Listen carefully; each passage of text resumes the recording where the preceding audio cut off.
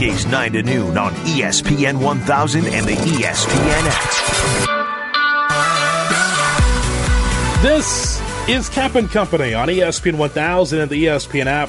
I'm Jonathan Hood for David Capson today. Happy 4th of July to you and your family. Thanks so much for tuning in.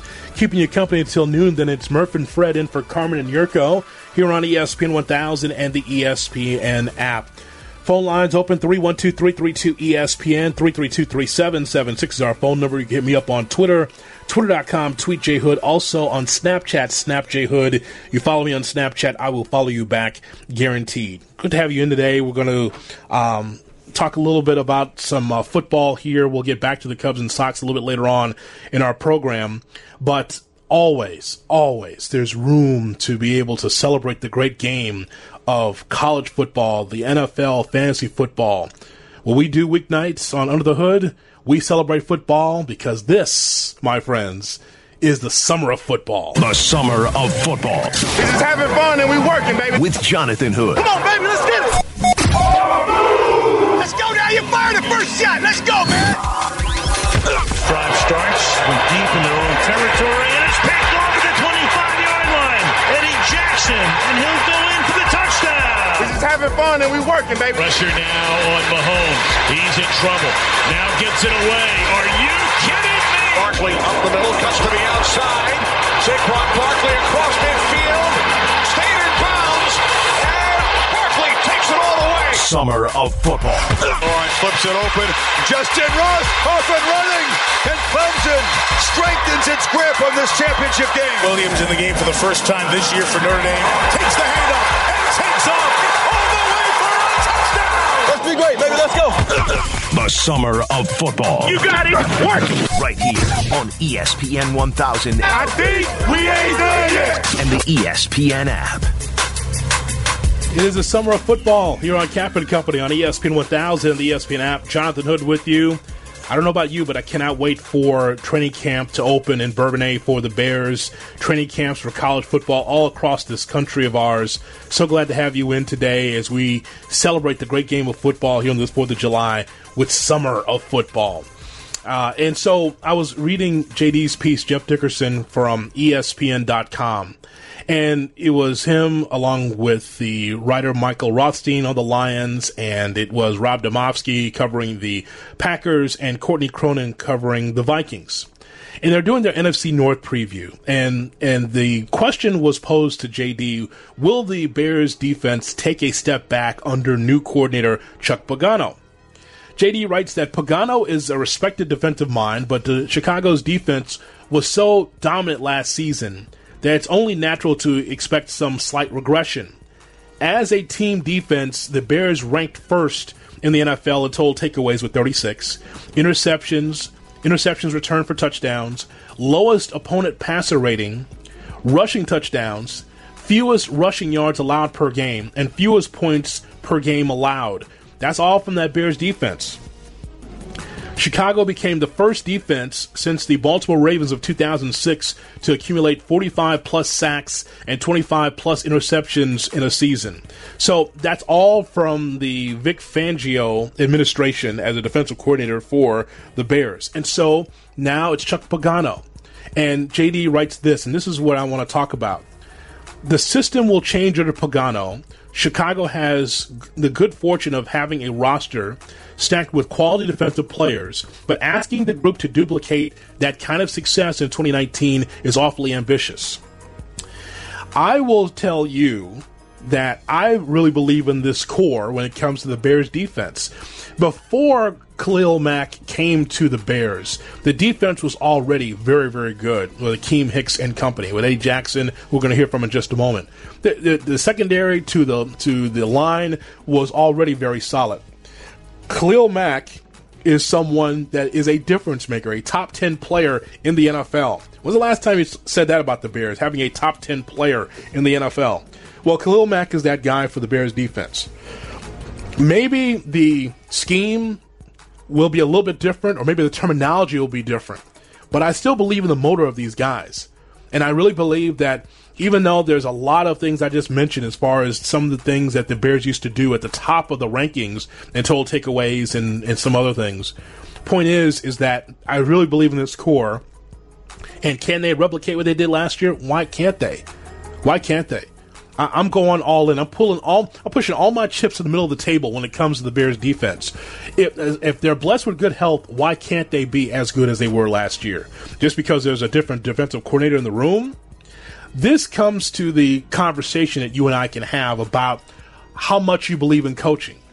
And do you believe in the motors of those players? Are you one of these fans that looks at the team and says, these players have enough to get it done? Or do you believe that the coaching staff has such a big influence on these players that they can't get to the quarterback? They can't do their job. I think that Vic Fangio brought a lot to this Bears defense because, hey, look at the results. But it doesn't mean that the Bears have to take a step back or two just because Pagano's there. The defense is already set. Unless you're making wholesale changes, why can't this defense be as good as they were last year? If they take a little bit of a step back and they're not number one in a lot of these categories, if they're in the top 5, I'll take that. As long as they are keeping the offense of the ball game. Some thoughts from Eddie Jackson now. Eddie Jackson got a chance to talk on SiriusXM NFL radio about a number of things. He kind of talked a little bit about the vibe for the Bears in the offseason. We know how hard it was for us to come off the type of season we came off from my rookie year to last year. And right now we know it's hard to beat 12 wins, especially in the NFL, in today's game. So for us, it's just simple, because now he tells us don't get complacent, don't peak, and you're either getting better or you're getting worse. There's no in between. So for us right now, we keeping our head down. Everyone wants to get better. Everyone wants to go further than we went last year, work hard. And like I said, it started with OTAs. We had 100% attendance rate for OTAs, and that just shows everyone that, all right, everyone's on board. Everyone has the same mindset, the same goal, and that's to hold the trophy up at the end of the season. So right now we just want to be number one on defense. That's our goal across the board in every category. That's our defensive goal that we set for ourselves. And as far as a team, it's to win the Super Bowl. And I feel like honestly, the confidence we have in this team, I feel like we're going to win the Super Bowl. So thoughts there from Eddie Jackson when he talks about the vibe of the season. This is something else interesting that Eddie Jackson was telling SiriusXM NFL radio. He says that this defense, they want to be able to top everything that the 85 Bears did. As far as the scheme, man, we're a little more aggressive. It's about the same. It's not a big difference. And Coach Pagano is more vocal than Coach Vic, and right now he's more uppity. I can say Coach Vic is more mellow, laid back, and chill. But he's smart. They're both smart. They're both knowing they can tell you anything inside and out by the offense. And for us right now, it's just the buy-in, to keep our heads down and keep working and just, having his back because he's showing us he have eyes, on and off the field, giving us lessons about life, whether it's saving money, which the same thing Coach Vic did for us as well, or how to sustain long seasons, or how important it is for you to put the right things in your body, for you to come in and work hard and always want to be number one. And also our goal right now for defense to be number one across the board. And like I told them earlier, shouts out to the 85 Bears, but we want to top everything they done.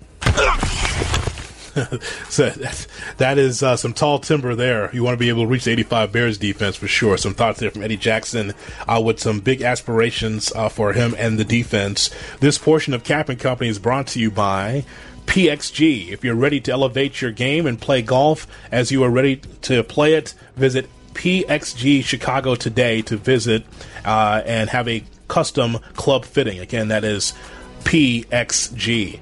Jonathan Hood in for David Kaplan on Kaplan Company here on ESPN 1000 and the ESPN app. Let us now hear from Bill Barnwell, who covers the NFL for ESPN.com in our Summer of Football segment. Bill covers the NFL. You can also check out his podcast, the Bill Barnwell podcast, on ESPN.com or wherever you download your podcast. Look for Bill Barnwell's podcast, and he joins me, Jonathan Hood, on Cap and Company here on ESPN 1000 and the ESPN app. Bill, as always, I appreciate your time. So I'm looking forward to the football season. I know you are as well. What are you looking forward to the most in this upcoming season? I think there's so many interesting things happening with the league. And there's so much diversity, I think, coming when it comes to the sort of offenses we're going to see in the NFL. I'm writing a column right now about the, different weapons that are available to each team. And I'm thinking about the Ravens and the Cardinals. Now, two teams whose offenses may not be very good even next year, but two teams where you have this total, these totally opposite concepts where you have the Ravens who want to run the ball a ton, are going to bring back stuff we haven't seen in 30 or 40 years from the running game in some cases, have a quarterback in Lamar Jackson who ran the ball more frequently than any quarterback in the history of the National Football League as a starter a year ago, and they're going to play slow. They're going to want to hold on to the football, play great defense, kind of a traditional way to win. Cardinals on the flip side, look at Cliff Kingsbury, look at Kyler Murray. That's an offense that wants to throw the ball probably 70% of the time, if not more.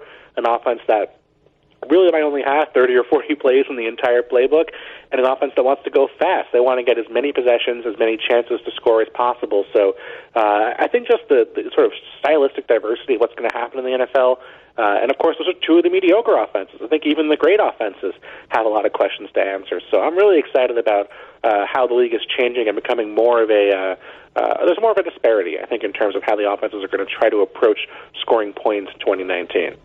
When you and I were growing up watching football, we didn't realize how far behind the NFL or some of the NFL coaches and offensive coordinators were when they had new talent coming in from college. Like, I enjoy the NFL. I love college football. I'll watch college football from 11 a.m. Central to the Hawaii game until 2 a.m. Central. So I'm watching because it prepares me for the draft. That's why I really want to focus myself on college football. But the thing is, like, you can see all these quarterbacks, Bill, that can put up these huge yardage in the SEC and in the Big 12 and all these different conferences. And back in the day, that NFL coach or that offense coordinator says, well, you got to fit into our system. Instead of like accentuating the positives and hiding the negatives, there was these NFL coaches like, no, this is how we do things, and would screw up really solid college quarterbacks, and it would really mess up an offense. So I like the idea that Kingsbury's in place, or some of these other coaches that are progressive enough to understand this is what this guy did in college. Here's how he can help us in the NFL.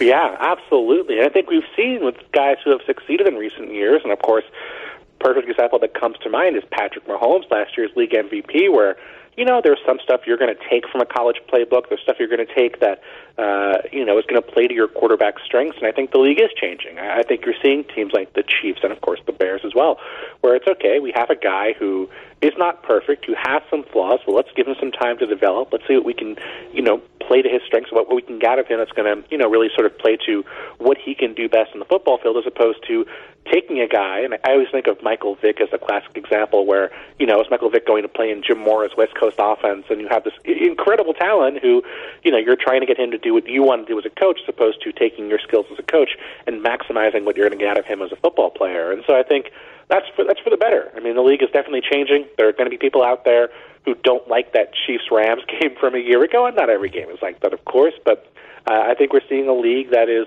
more entertaining and built more around, playing to guys' strengths, getting the most out of the talent that we're seeing come out of the college level. You know what, Bill? I think we discovered a column. I think here's the column. Here's 3,000 words. You ready? Here, write this down. So quarterbacks that were bust that shouldn't have been. Yeah, of course. Based on 35, 40 touchdowns in college, this list of guys shouldn't have been a bust in today's NFL, I guess. Mm-hmm. Well, look at it doesn't even have to be a guy who busted. Think about someone like a Jared Goff, right? Mm-hmm. First year with Jared Goff, now rookie quarterbacks do struggle here and there, but with Jeff Fisher, Jared Goff looked like an absolute mess of a quarterback. His numbers were horrific, even in a half season, even given the situation he was in. Now, of course, year two, Sean McVay comes in. They had a couple weapons, but Todd Gurley was still there. The offensive line, half of it was still there. And Jared Goff looks like a Pro Bowl caliber quarterback. And now, I think Jared Goff would have improved in that first year, but if the Rams hadn't hired Sean McVay, if they just kept Jeff Fisher along or hired a defensive-minded coach who hadn't brought in a really impressive quarterbacks coach, Jared Goff might be, on his way out. We could be sitting here, 3 years later saying, hey, Jared Goff is not an NFL caliber quarterback. So it's tough. I feel bad for guys who don't end up in the right situation, but really, these coaches, these offensive minds, they're so important and so valuable to a team's success, and that's why, of course, it's great that the Bears have a guy in that caliber, I think, in Matt Nagy. Check out the Bill Barnwell Show. Wherever you download your podcast, look for the Bill Barnwell Show. How do you see the Bears, Bill, versus the rest of the NFC North? What are your expectations for the Bears? It's a wildly entertaining division, huh? I really think there's, so many different ways that this division could play out. And last year, positive, negative, positive. I sat there in February and I went through the teams and I said, what's the most likely team to kind of follow in the Rams' footsteps and go from worst to first? And the Bears were my pick. Now, granted, if you'd asked me, are the Bears going to have that actually happen? I would have said absolutely not. The Packers are coming back with Aaron Rodgers being healthy. The Vikings added Kirk Cousins. They're such a deep team. I would have said the Bears maybe 8, 9, and 7 would certainly a better year than they had the previous season. But I did not see 12 and 4 coming. And of course, you trade for Khalil Mack. That's going to help your defense. And I think there's a really fascinating situation here in that if the Bears went 12 and 4 again, I wouldn't be shocked. There's a ton of talent on this roster. If they went 6 and 10, I'm not going to lie, I wouldn't be shocked either. Just because this is such a tough division, they're playing a first-place schedule. The defense so healthy, so effective last year. Hard to see that happening, just because so many things have to go right for a defense to be as good as the Bears' defense was a year ago. Still going to be very good, I think, but probably a little bit of a step backwards. And of course, I don't think I'm being standing out here by saying so much of what happens this year is going to depend on Mitchell Trubisky and his development. So I think it's a division that's totally up for grabs, outside of maybe the Lions, who I think are sort of off in their own universe, struggling a little bit. But I think a division where the Bears could finish first, Bears could finish third, Bears could make the playoffs, Bears could miss the playoffs. Any of those possibilities really are on the table for me. I think with Trubisky, Bill, I feel like he's somewhere between, 15 and 20 as far as the top quarterbacks that start regularly in the NFL. I thought there was a lot of sleight of hand, a little razzle-dazzle by Matt Nagy. I think he realized what he had with Trubisky, and not saying that it's bad. It was just kind of a work in progress. The offense was a work in progress because ideally, if Matt Nagy comes from the Kansas City program, comes from working with Andy Reid, that ball's got to go down the field. And a lot of it was side to side. A lot of it was, five and dime, a little, and a lot of it was, if his receiver was covered, he'd just tuck the ball and run. Yep. And yes, he can run, but that's not exactly, I don't think that's what Nagy wants. So I look forward to seeing if Trubisky can improve getting down the field to his targets. Absolutely right, Jonathan. And I think that part of that reality is just Mitchell Trubisky hasn't played that much football. This is a guy who really only spent 1 year as the starter at North Carolina, and then a guy who, his first year with John Fox, that offense, there were games where he threw, 10 passes, 12 passes, and that was his entire output for the entire game. So that first year, you don't want to write it off. He did get some reps, and that is really valuable, but this was really the first year for Mitchell Trubisky as a full-year starter at this professional level after about 700, 800 reps above the high school level. So he's really just a guy who we're still seeing what he has to offer. And I think about that Eagles game as a great example in the playoffs where he was bad in the first half. You watch that game again, he probably had 3 interceptions dropped. He could have thrown them out of that game, but then, end of the third quarter, that fourth quarter, he was awesome. He was a phenomenal quarterback in the fourth quarter of that game, and honestly, probably, of course, given the kicking situation, should have won that game with the throw he made in the fourth quarter. So the tools are there, and where that's going to go, I think it's tough to say, but I think they've surrounded him with talent, given him a great coach, and I think at this point in year 3, this is where you start taking the training wheels off. This is where you say, hey, even if it's not, even if that receiver is available to you on a screen or on a quick hitch, we want you to throw the ball downfield. We want to challenge you more. We have to see what we have here, because now we're thinking about, okay, not only is it just succeeding in 2019, but also, do we want to keep this guy on our roster for 2021 when his 5th-year option comes up?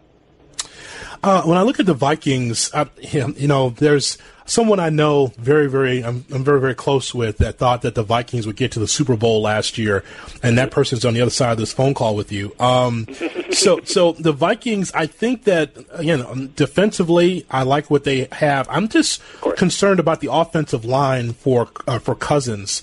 Could they take another step this season? Because that's the only thing I'm wondering about as far as protection for Kirk Cousins. Yeah, I mean, absolutely. There seems to be an offensive line concern there. It comes off and on for years. There's been years where the offensive line has been injured. It's been banged up. They've had some players who haven't really panned out. Matt Khalil, their left tackle in years past, being a more significant example.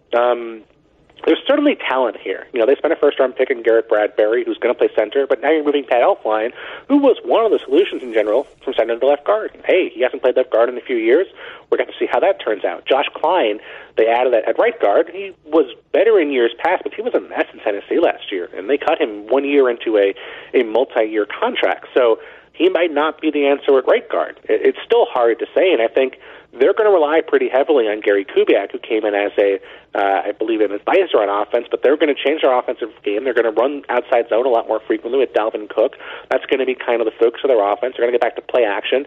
Kirk Cousins had a lot of success in a similar scheme, running similar sort of concepts off of play action in Washington, so that makes sense. But, I mean, this is a team that the part that I don't get, and Mike Zimmer's a great coach. He's an incredible defensive mind. He wants to run the ball more frequently than just about any other team in the NFL. That's really what he wants to do. And he fired John DeFilippo last year because they weren't running the ball frequently enough.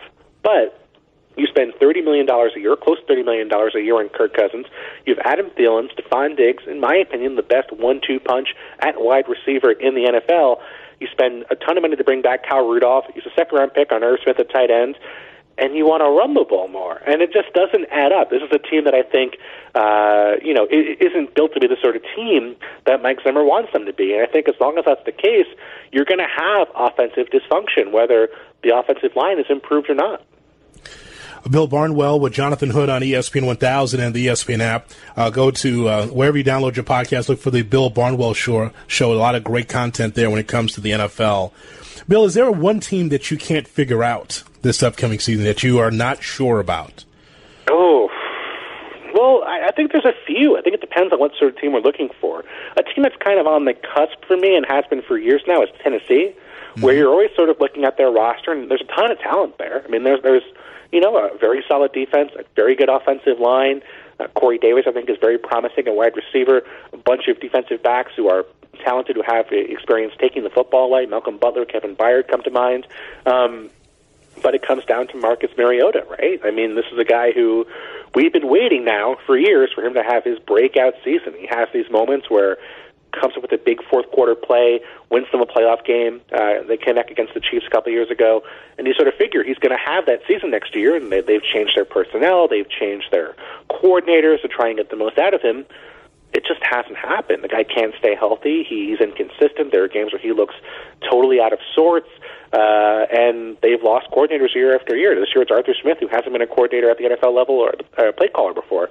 So it's another, not going to change a lot about their scheme, but it's another new mind running things for the offense. And I don't know that it's ever going to happen with Mariota. I don't know that he's ever going to be able to take that leap. And if he doesn't, I don't know that Tennessee is going to take that leap from 8-8 or 9-7 to 11-5 or 12-4 and sort of have that season like the Bears did a year ago. And then on the flip side, I think about San Francisco, a team that the numbers would sit here and tell you, hey, they're the most likely team to kind of take a big leap forward from a year ago, similar to the Bears, the Colts. I think the Colts are actually a really good example for a comparison, just in terms of, well, the Colts didn't have Andrew Luck for all of the year before.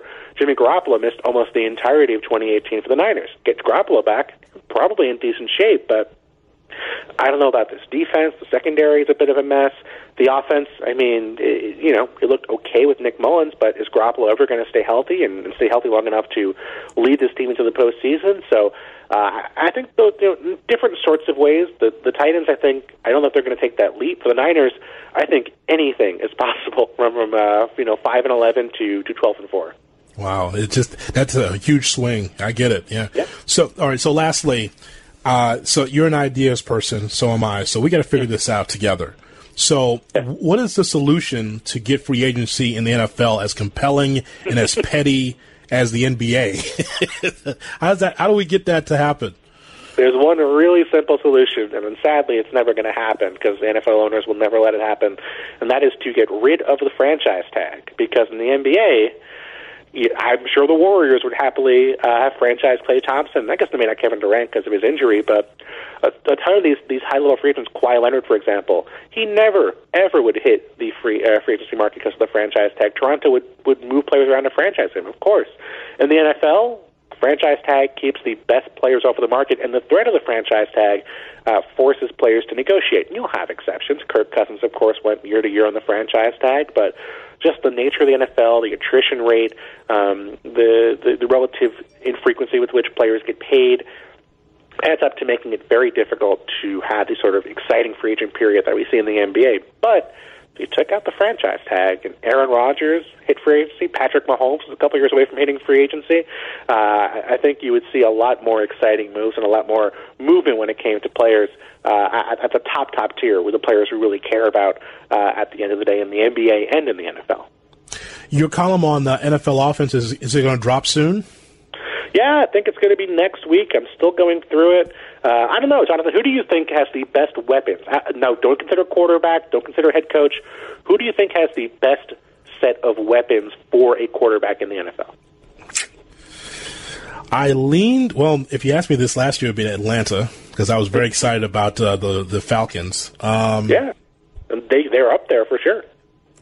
Wonder last year I said the Chiefs, and that one turned out okay. I've made worse decisions than that. I think I had the Dolphins in the top 5 a couple years ago. That did not turn out quite as well. But would you put the Browns up there after adding Odell Beckham? And you have Odell Beckham, Jarvis Landry, David Njoku, Nick Chubb, Kareem Hunt coming back after his suspension. You have the Eagles with so much talent. And, hey, you have the Bears who have a ton of talent on Mitchell Trubisky. I think there's a lot of different options out there. Patriots? The Patriots have to be in the discussion, even without Gronk. The Giants, even Saquon Barkley and Golden Tate, that's a good start. I mean, there's a lot of teams I think you could put in there, but I think it's tough because so many of these offenses are based on the head coach, the offensive play caller, and the quarterback. Would the Chiefs be as good without Patrick Mahomes? I think that's tough to say. Vikings with Diggs and Thielen. It's a lot of answers. That's why the NFL is so popular, because you look at the offense. There's a lot of different ways you can go there with that. It's a lot of ways to skin a cat. Is that the phrase? I don't remember what the phrase That's is. Right. But a lot of ways to score points in the NFL in 2019.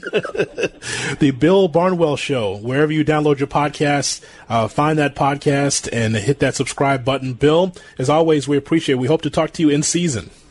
Sounds good, Jonathan. Thanks so much. Jonathan Hood. If you know, you know. When we all clicking like Golden State, and you and your team are the motorcade. If you know, you know. On ESPN 1000, you're listening to David Kaplan. Weekdays 9 to noon on ESPN 1000 and the ESPN app. Bust the move. Cap and Company on ESPN 1000 and the ESPN app. Happy 4th of July to you and your family. Thanks so much for hanging out with Cap and Company. I'm Jonathan Hood, in for Cap today. Hit me up on Snapchat, SnapJHood. You follow me on Snapchat, and I will follow you back guaranteed. Also on Twitter, twitter.com, tweetjhood.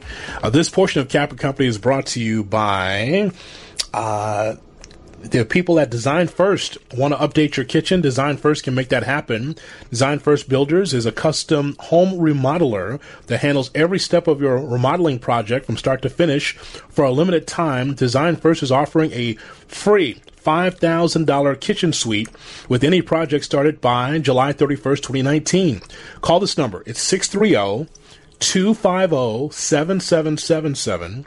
Schedule your free in-home consultation.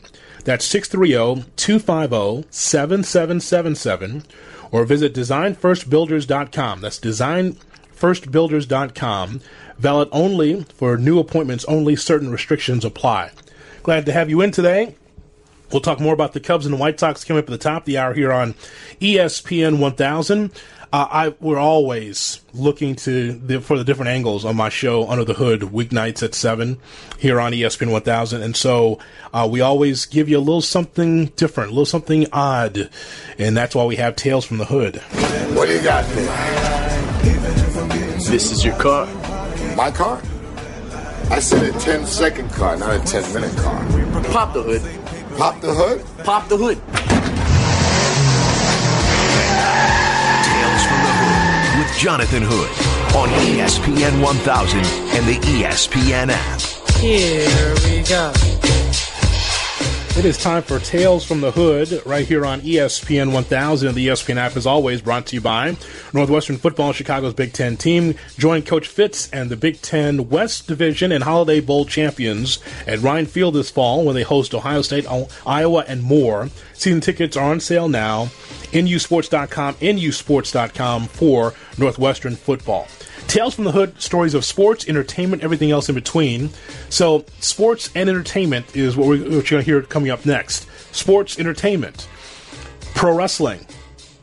Jim Ross, longtime Oklahoma Sooners fan. He's the voice now of the brand new All Elite Wrestling. Now, it's amazing. 20 years ago, I was doing wrestling conversation. For those of you that listened to me for a long time, I used to do a wrestling show on a regular basis when pro wrestling was hot, when it was the WWF at the time against WCW. Well, it's coming back now where wrestling, there's a lot of different factions, a lot of different companies across the country and around the world, and people are into it again. Jim Ross, who was with the WWE for a long time, is now with All Elite Wrestling. He is their play-by-play man. Jim is a frequent guest on the show. We talk a lot of football and, of course, wrestling because that's his background. So I asked good old JR Jim Ross about Dean Ambrose, who's now John Moxley, his real name, in All Elite Wrestling. You can follow along, by the way, on Twitter at WrestlingTWT. And, of course, we got our own podcast as well for Tuesday, Wrestling Tuesday, something I do every Tuesday night after SmackDown Live on the USA Network. So, Jim Ross, I asked him a number of questions about this new company that's run by All Elite Wrestling. So, John Moxley, who used to be Dean Ambrose, his thoughts on John Moxley and how he's doing right now in a new company and really a new lease on life. John Moxley is celebrating his new lease on his professional life. Mm-hmm. With all the information and skills that he's developed over his career as an indie wrestler, going through the Performance Center.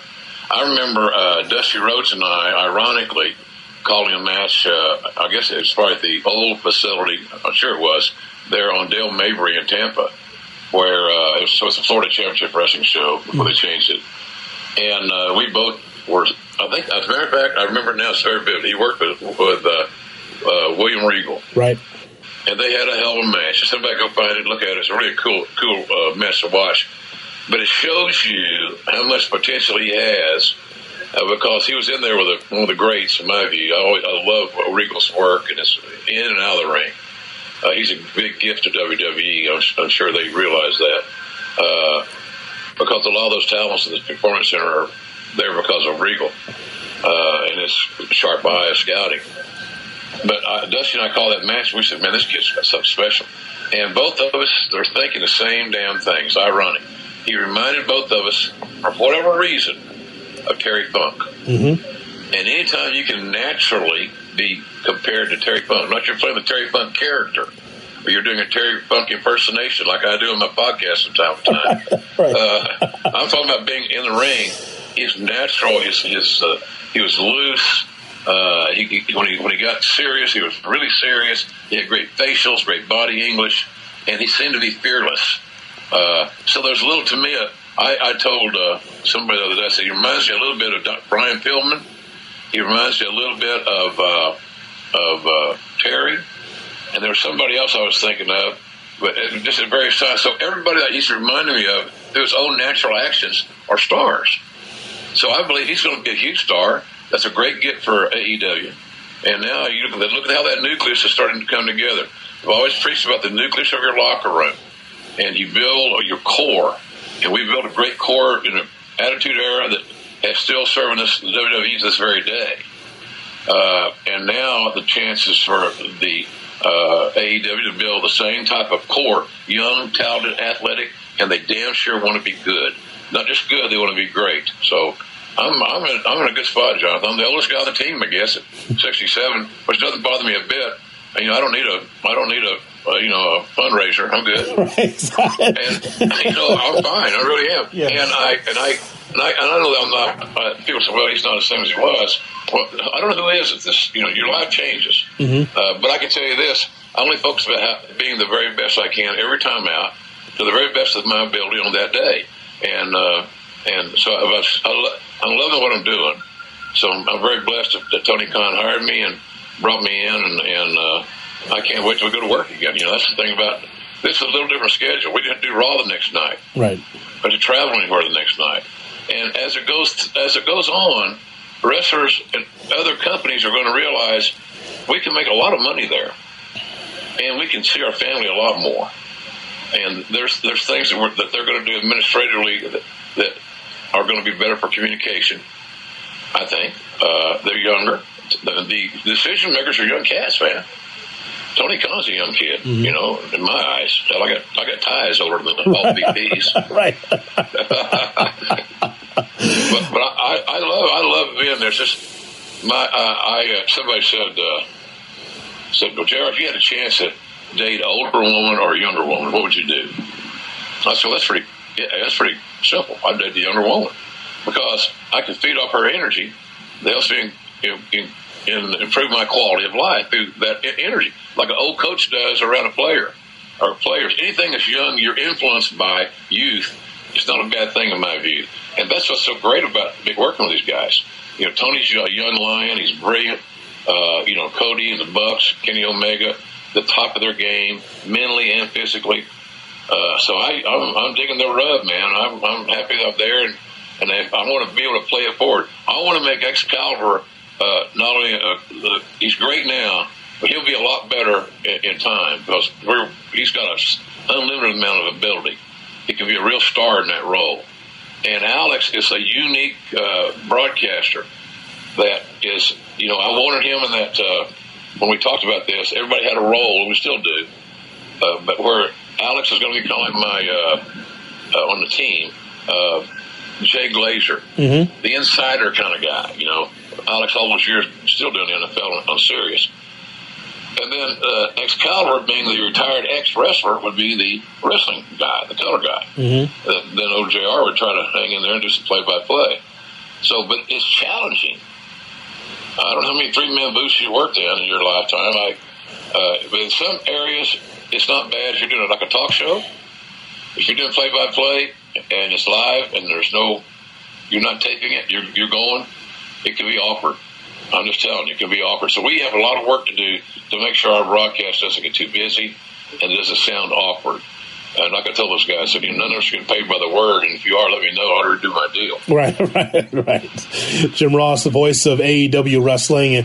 With me, Jonathan Hood, on Tuesday Wrestling Tuesday on ESPN 1000 Chicago and the Tuesday Wrestling Tuesday podcast. So I've been seeing this. I'm sure you've seen this as well. WWE superstars openly rooting for AEW on Twitter before and after the event. And, of course, on Monday Night Raw, we saw Sami Zayn mention AEW. How does that go over with the chairman and Triple H when that happens? Well, my guess is, Jonathan, not well. I got a feeling Sami Zayn went into business for himself. And as a result, it wasn't valuable content because they edited it out of the YouTube show. So I'm thinking it was not looked upon with fond eyes. I don't plan on ever mentioning WWE on our show. Right. I got no axe to bear. I'm not mad at anybody there. I had 26 great years there. And Vince McMahon made me very financially stable. And I owe him for that. I always will. So I don't plan on going to I don't know why I would waste my time talking about their product when I have talents of our own to help get over. And I'm going to waste that time on something else other than our guys. This doesn't make any common sense. And that's not what I'm not there for that. So he said, now what Alex and Excalibur do, I ain't got no clue. I'm not their producer. But I'm not going there. Just to seem like it's good for us. But I know, look, a lot of talents. It's a small world that these wrestlers live in. It's a small community. And a lot of them even live near each other, to be literal about community. And so, just because all their wrestling fans, wrestling friends, are not all in WWE with them.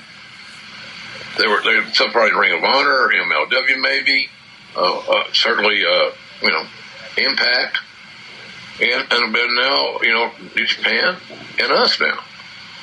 So I think it's just a lot of just friendly stuff, and they're happy about their friends having work and good work and making a lot of money and having a spot to make even more money, become a bigger star on national television. That TNT clearance that Tony secured for our company that's a big get, man. That's a big deal. That's not, you don't have to go find TNT. It's a very well traveled network, and with all their sports, including the NBA and baseball and so forth, they're rebranding their network, and we're a big part of that rebrand. As it seems to me, I'm not an official rebrand, but they're doing a lot more sports than they've ever done. My point. Right. So and they have a chance now. These wrestlers to get on there and let their product be seen by a huge audience. They become bigger stars, market more products, sell more tickets, establish more tenure. It's more security for their family that they get to see more often. So there's no doubt that there's going to be a lot of movement coming up the next few years. It's inevitable. And it's not to say that somebody from AEW might jump to WWE. You never know. It's all about the money. When people say it's not about the money, count on it. It's all about the money. The two big C's in wrestling, Jonathan, will never change. Anybody listens to my podcast that drops every Thursday morning at 6 o'clock will know cash and creative are the kings. Because the issues in wrestling are normally about one of the two C's, cash or creative. You got those two addressed and you feel good about both of them, you're way down the road on a good agreement. Jonathan Hood. Cause all we trying to do is do good. Put on my hood when I walk through hoods. On ESPN 1000. You are listening to David Kaplan. Weekdays 9 to noon on ESPN 1000 and the ESPN app. Kaplan Company on ESPN 1000 and the ESPN app. Jonathan Hood in for Cap today. Happy 4th to you and your family. Thanks so much for checking out the show. We will talk about the Cubs and Sox coming up at the top of the hour right here on ESPN 1000. It is interesting in 2019 how many sports fans look at sports as far as the temperament of athletes. You see this in the NBA, you see this in the NFL, you see this in the National Hockey League, where you have players that are trying to get themselves into a game by doing things to try to get the crowd into the game, raising their arms or celebrating.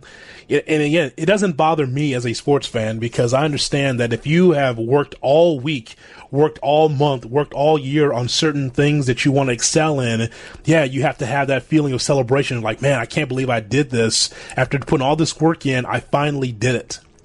But there is a pushback culturally when it comes to Major League Baseball. There is going to be those that watch Major League Baseball and believe that you've got to quote unquote play like you've been there before. Continue to do what you do like you've done it many, many times. There's a little flair in baseball, and there is a cultural pushback when it comes to certain players when they flip their bat or when they hit a home run or when they make a great play. I do believe that in some ways baseball should be like the World Baseball Classic. It should not be dull.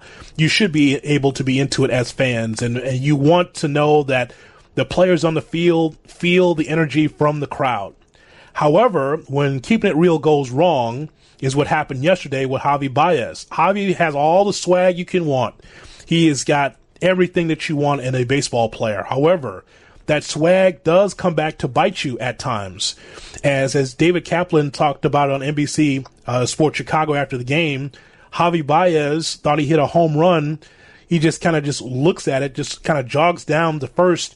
The ball hits the wall, and it becomes a long single in that big ballpark at PNC against the Pirates last night. Here's Cap talking about it yesterday. You're in a one-run game. You had a team meeting Monday night, players only, and you got beat 18-5. The next night, last night, you had a meeting with the manager and the entire team. He does one at the end of spring training, or right at the end. He does one before the All-Star break and one at the end of the season, hopefully going into the playoffs. That's it. He's not a big meetings guy. Yeah. At yesterday's meeting, he told the media, and players have said, we didn't talk about specific plays, but we talked about big picture concepts, cleaning up mental mistakes, better base running, all of it. Okay, from that meeting, Hayward got picked off first last night, and tonight, in a one-run game where you need a win like a starving man needs a sandwich. Yeah. and you got a guy that doesn't run on a ball off the wall and he's standing at first, for me, and I love Javi, he would not be in the lineup tomorrow night. Wow. That would send a message to the entire locker room. Guys, I'm through screwing around. Wow. He's out for a night. And I'm going to tell you, I'm telling the media why. Because he didn't run. It's happened too much, and it's not going to happen again. I am not going to go down and lose my job with guys not playing the game the right way. I'd be really freaking pissed off. This team is going this way. Yeah. At some point, there has to be a level of accountability. You're 100% right. I agree with everything you said, but is that the right way to do it? And I know that they're continuing to... Give me another way. Take the remote away? Don't let him play video games? I mean, give me a way to do it. There is no other way, kid. The only way you reach athletes is take their freaking playing time away. He's a great player. He's an all-star. This cannot keep happening. I like what you said. I like what you said. It's a one-day message. I'm not asking to bench him for a month. One day. You're not playing. And guess what, media? He's not playing because he didn't run, and I'm tired of it. Oof. So the thoughts there from David Kaplan on NBC Sports Chicago. He did the post game last night, and he's 100% right. You see, you can have all the swag that you want. However, when you have a high fly ball and you think it's a home run and becomes a single, it's magnified 100%. Still got to be able to hustle, even in Major League Baseball. And you can hustle and have swag. How about that? More Cubs and Sox talk coming up next on Cap and Company. You're listening to Jonathan Hood. I'm all in my bag, as hard as it gets. On ESPN 1000 and the ESPN app.